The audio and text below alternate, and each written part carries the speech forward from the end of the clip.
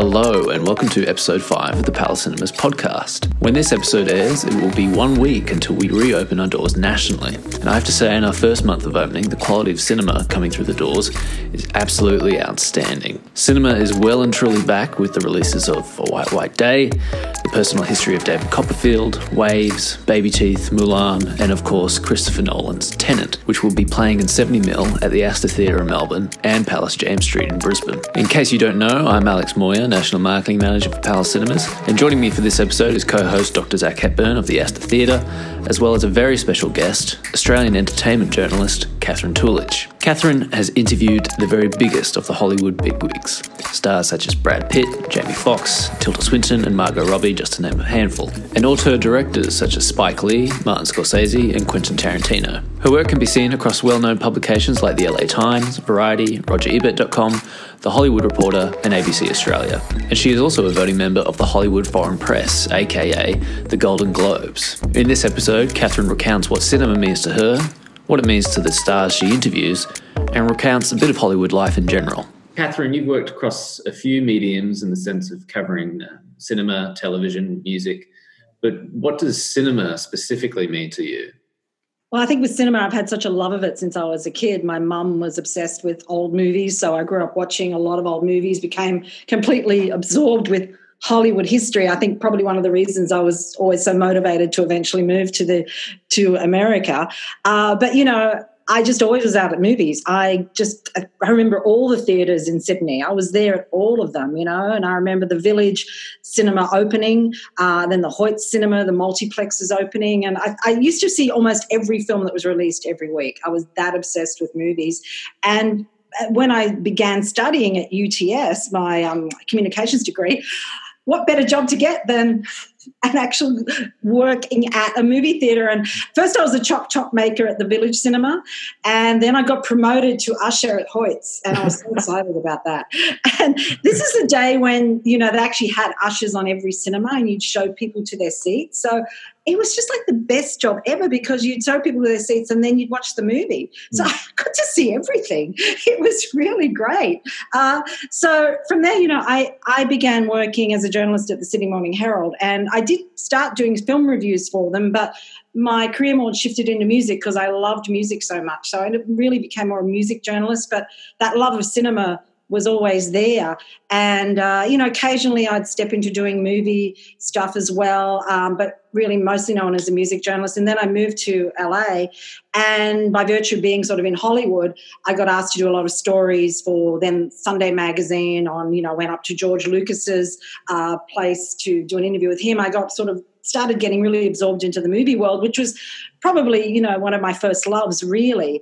And then I started reporting more on movies, and then I guess joined the Hollywood Foreign Press about 10 years ago, and that puts you front and centre in Hollywood, really. Now you're voting on them, which is a whole other dimension about being involved in movies and cinema. A lot of my interviews go to RogerEbert.com. Yep. Yeah, because I was a fill-in critic for Roger Ebert. I forgot to mention that part. That was a good part of my history I forgot to mention. I was the only Australian film critic at the movies, and I did a show with Richard Roper. So I filled in when Roger Ebert was very sick, and then I got to know Chaz very well, and so I still have a very close friendship with Chaz Ebert, and so I often contribute to their website, RogerEbert.com. What do you prefer? Did you prefer reviewing, or do you prefer engaging with the artists, talking about making it? Look, reviewing is fun, but I think it's very hard to be both. I think you sort of, you know, I don't think you can be a reviewer and then go and do like an interview. I think you've sort of got to separate it. So I probably do prefer the interview part because I really enjoy interviewing people, you know, artists, actors, directors. So I think that's the part I really enjoy more, even though it is fun to review, as you know, Zach. And so, look, sometimes it is, sometimes it isn't. But yeah, I would agree with you. It's very difficult to juggle both hats. But I think as I say, what I really admire about your interviews is you've got a very personable quality. And I think you always bring out a really fantastic, genuine response from the guests. So I'm glad you've stuck with the interviewing. Thank you so much. Thank you. How do you do it though when you've got I watched one of your interviews recently where you've got Tarantino, Margot Robbie, DiCaprio, and then Brad. Oh my, that was a tough one. I went in there and I was really bossy with them. I actually went in there and I said, look, I've got 5 minutes with you all. And I knew everyone that had been in that room got absolutely caught out. They'd all come out kind of stone-faced going, Quentin spoke for the whole 5 minutes and nobody else spoke. Because that's exactly so. When they put these actors together, that's often the reason and they do it more and more at these film junkets now because you get ones that just don't want to talk. So they put them with someone else and they know they're going to do all the talking. I think that happened with Knives Out. They had Jamie Lee Curtis with Daniel Craig. Daniel Craig sat there the whole time looking sour-faced and Jamie Lee's like this rabbit chatting, So they knew that Daniel knew he wouldn't have to do anything, just sit there. So sort of similar thing happened once upon a time. Leo likes to chat, but Brad and Margot was a little bit shy. So Brad was most of the interviews just sitting it out. And Margot sort of hardly got a word in. So I was hearing this as everyone was coming out, and I'm thinking, oh, crap, you've got to get all of them to talk because you've got to get something from each of them. So I literally went in there and I was really bossy. I'm not usually like this, but I just went in there and I said, Quentin, I know you like to talk, but do you mind just shutting up this time? I said, because I really need everyone to talk. And they were like, and then Brad's like this. Seriously, Brad was like, and Brad said, does that mean I've got to say something? He said that to me. So I said, yeah, you better. And he sort of shut himself up and like, okay then. So I was just like the bossy man. I was just the bossy girl when I walked in there, and then they all sort of fell in line. And then I just made sure I directed a question specifically to each person, and that's how I sort of got all of them to talk. And Quentin basically shut up because I told him to shut up. What do you feel, Katherine, the film-going world is going to be like kind of in this post-COVID era? We're all going to be going back to the movies soon. How do you feel that's going to change the landscape and just not from obviously a practical landscape, but also just a kind of philosophical landscape? I don't know. I think it's going to go two ways. I think people are going to be really excited about going into the movies again. So I think everyone's a little bit sick of being stuck at home. And I really think people just can't wait. I mean, I don't know what the restrictions are going to be in cinemas, what the capacity will be. If you have to I heard in America you've got to wear masks. So I'm not saying that's going to be an exciting experience, but I really think people are missing that communal experience of a movie. And there is still, I get to do both. Obviously, as an award voter, you either watch screeners or you see it on a big screen, but nothing beats seeing something on a big screen and the communal feeling of an audience. I don't think anything can beat that. And I mean, so many things have come along that they said cinema's dead, when the VHS was released, everything's always been like the cinema's gone. And yet it always rebounds because I think nothing compares to the experience. So I just don't know, I guess it's going to be slow steps back in, but I think ultimately people will really want to be back in a cinema. Just in the sort of landscape in the United States at the moment in the creative industries, what's the atmosphere there like with filmmakers and movie makers? Are they anxious, do you feel, about getting their productions out there in this world? Like, have you had any interaction with any current filmmakers that are kind of navigating this new era of release strategies?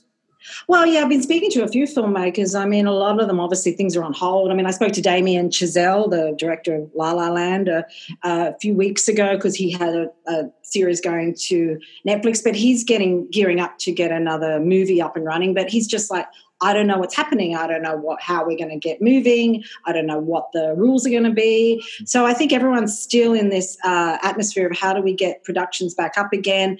I know the California governor is releasing certain rules that will start production again. So I think movie makers are still in this, we don't know what's happening, but I think everyone can't wait to start getting back into production again.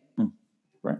Have you had any isolation viewing finds? Anything you've been viewing like this? I'm so glad I've been able to engage with this and had time to engage with it, because I'm very similar. We see so much stuff, and sometimes it's a bit of a gauntlet run to be able to try and fit it all in. But I've found this period to be really relaxing. You just kind of like ease into things at home and enjoy them as well. Well, I still have a lot of things to watch, with interviews and that. But, I have to say, I usually go back to old movies, and I'm talking like really old movies. I love seeing the old black and whites and, the Hitchcocks, and I find that sort of my comfort food. So, and you really just want to forget about everything. I really like to just go back and look at things that I've just loved from before, and, and think of a different era and think of a different time when this was made. So I have to say that's really what I go back to, probably things that I've seen many, many times, but I just enjoy watching again. I love a bit of cinematic comfort food. I love that. I'm just going slightly off tangent here, but in terms of you being a part of the Hollywood foreign press, I mean, just what's that like? It must be surreal. It's sort of it's interesting being part of it. I mean, it's amazing that we get to see everything, and it can be overwhelming because we do television as well, so it's becoming more and more overwhelming trying to make sure you see everything. But it usually starts with film festivals, which again, we don't know what's going on, Venice and Toronto, that starts, I guess, that award season, because there's always like this buzz, there's this film and films that people have been holding on to release because it's got better chance of awards. So I don't know how that momentum is going to work this year. But, I mean, it's interesting because I like it when sometimes maybe we vote for something that is not basically predicted or something, because some films just get lost and some films you don't get appreciated. So there is always the films that everyone knows is going to sort of make award season. And it's interesting because I think sometimes you feel pressured, maybe you should like that film and you don't like that film. But as far as I know, even though we're quite a small group, I think most, everyone takes it very seriously. They watch everything. They really listen to their own taste. I mean, even if we're not always appreciated for that, I think, more and more the Globes has been a little bit more on the money with the films. I think people are appreciating that maybe what we pick is sort of, a good indication of what the rest of award season will be like. Mm-hmm. So, and plus there's all the other side of it, which I don't know is going to come back, the parties, the this, the that. There's all that fabulous part where the stars come and talk to us at the parties and we get to meet them. And, so who knows? I don't know if any of that's coming back at the moment. So has there been any kind of conversation amongst the Globes about what, the immediate future or even the longer-term future might look like in terms of an awards ceremony? I think that the simple answer to that is we still don't know. We always have our awards ceremony in January. We haven't announced a date at this point, but I think everyone is still hoping that will happen, but we don't know. There's been no definitive decision yet on. I think it's just a matter of waiting and seeing what happens in the next couple of months before any definitive decisions are made about whether you can have a live show like that, because it's a very packed room. You walk into that Beverly Hilton ballroom and, you're literally elbow to elbow with Brad Pitt or Meryl Streep or, literally as they walk in, that moment before the show starts. I mean, it's quite overwhelming. It's just where you look, there is a star, and you sort of wonder about those big crowds and being together anymore. I don't know. It's going to be really interesting to see what's going to happen. Do you still get starstruck? I mean, I just imagine myself in that situation and losing my mind. I always got starstruck with people that I'd always admired. Like, I think the first time I met Al Pacino, because I was obsessed with Al Pacino. I loved all his films, loved The Godfather. I think the first time I met him, I was like, what? It's Al Pacino. This is and even strange enough, someone like Julie Andrews, which I remember as a kid, and then you actually meet this person and you go, these are people that I watched and now I'm like meeting them. The sort of more current stars, no, I don't think I get starstruck by them. I mean, I think it's from those memories of being in Sydney watching movies and seeing these people up on a big screen that you never thought you would meet. And then you meet those people. I think now, because I've sort of been in this industry a bit longer now, I don't get as starstruck by someone that's just made a movie. I was in the same room as David Lynch once and completely forgot where I lived, what my name was, and anything that I had experienced in my life. It was just a moment of sheer, panic, but also bliss. But every time I view your interviews, you get such a great rapport with your interview subjects. But thank you. What I really find interesting is some of them have this incredible love for cinema that it just, you can just see when you're speaking, particularly someone like Quentin Tarantino, for example. And other filmmakers who are now working in, shall we say, more different methodology with streaming platforms, someone like Martin Scorsese or Spike Lee. When you're engaging with an interview with these filmmakers, do you find that they are referential to their work differently if they've produced something for the cinema screen versus a streaming platform, or do you feel that it's just the love of the story and the love of the craft that still comes through? I think they're still at the point where they're kind of making excuses to go streaming, to be honest. I think Martin Scorsese felt very much, because he was such a champion of the cinema. And suddenly now The Irishman went to Netflix and everyone's like, well, hang on a minute, But I think, and I felt like he was trying to be a little bit justifying it a lot when he was doing interviews. But I think what's happened is, these filmmakers, and particularly, people like Scorsese, as famous as they are, and with Spike Lee, as famous as they are, as many awards as they can get, are not getting funding for the kind of films they want to make by studios now. I mean, that is the reality of it, Sure, if you got great superhero tentpole movies, you're getting funded. But, Scorsese or a Spike Lee that wants to make a smaller kind of film or a more intricate story, longer story, are not getting the money from the studios. That was the story of The Irishman. Every studio knocked it back. That's the Spike Lee story for his new film, Da 5 Bloods. He couldn't, even though Black Klansman was nominated for Academy Awards, he could not get a studio interested. So they sort of go to Netflix. In some ways, Netflix is the only one prepared to give them the money. Yeah. But those filmmakers still expect a cinema platform, which The Irishman got. And Spike Lee was expecting to get that. That was part of his deal for this new movie. It was going to premiere at Cannes this year, so it would have had a big cinema showing, and then it was meant to have a theatrical platform before it went on Netflix. But of course, because of the coronavirus, COVID-19, that got blown out the window. So for him, he just had to readjust. It's not exactly what he expected from this film, and I know he said that he's still hoping it'll get into a cinema, and he's hoping that people will get the experience to watch this movie in a cinema. But it was either hold this film back for too long, and I mean, you can't, you had to get it out there, and obviously it's such a timely movie that he needed to get it out there now. I just viewed it myself, and it's an incredible piece of work. And for me, it's a great signifier of Spike's career and this sort of like almost resurgence he's had in his career recently. And there's just a real immediacy to it. That's really encouraging to hear that, he still views the work as these sort of prestige works, because they certainly are. And I feel that that's the way, no matter what screen you look at it on, the storytelling and the passion comes through. Yes, exactly. I mean, as a former chalk topper and, cinema lover, I mean, how do you feel about these films potentially bypassing cinemas? Well, I hope it doesn't happen. I hope that we still get to watch movies in the cinema. I still am a person that wants to watch it in a cinema. I sort of only watch something streaming if I kind of have to. I mean, that sounds bad, but I mean, it's like, if I have to watch it that way, I would much rather go and watch it at a movie theatre. I hope other people feel the same way. So I don't know. I mean, obviously there are certain types of movies now that maybe are too small to get a cinema release. Maybe there is a certain genre now that, it's streaming at least is getting those movies made and getting it out to a broader audience.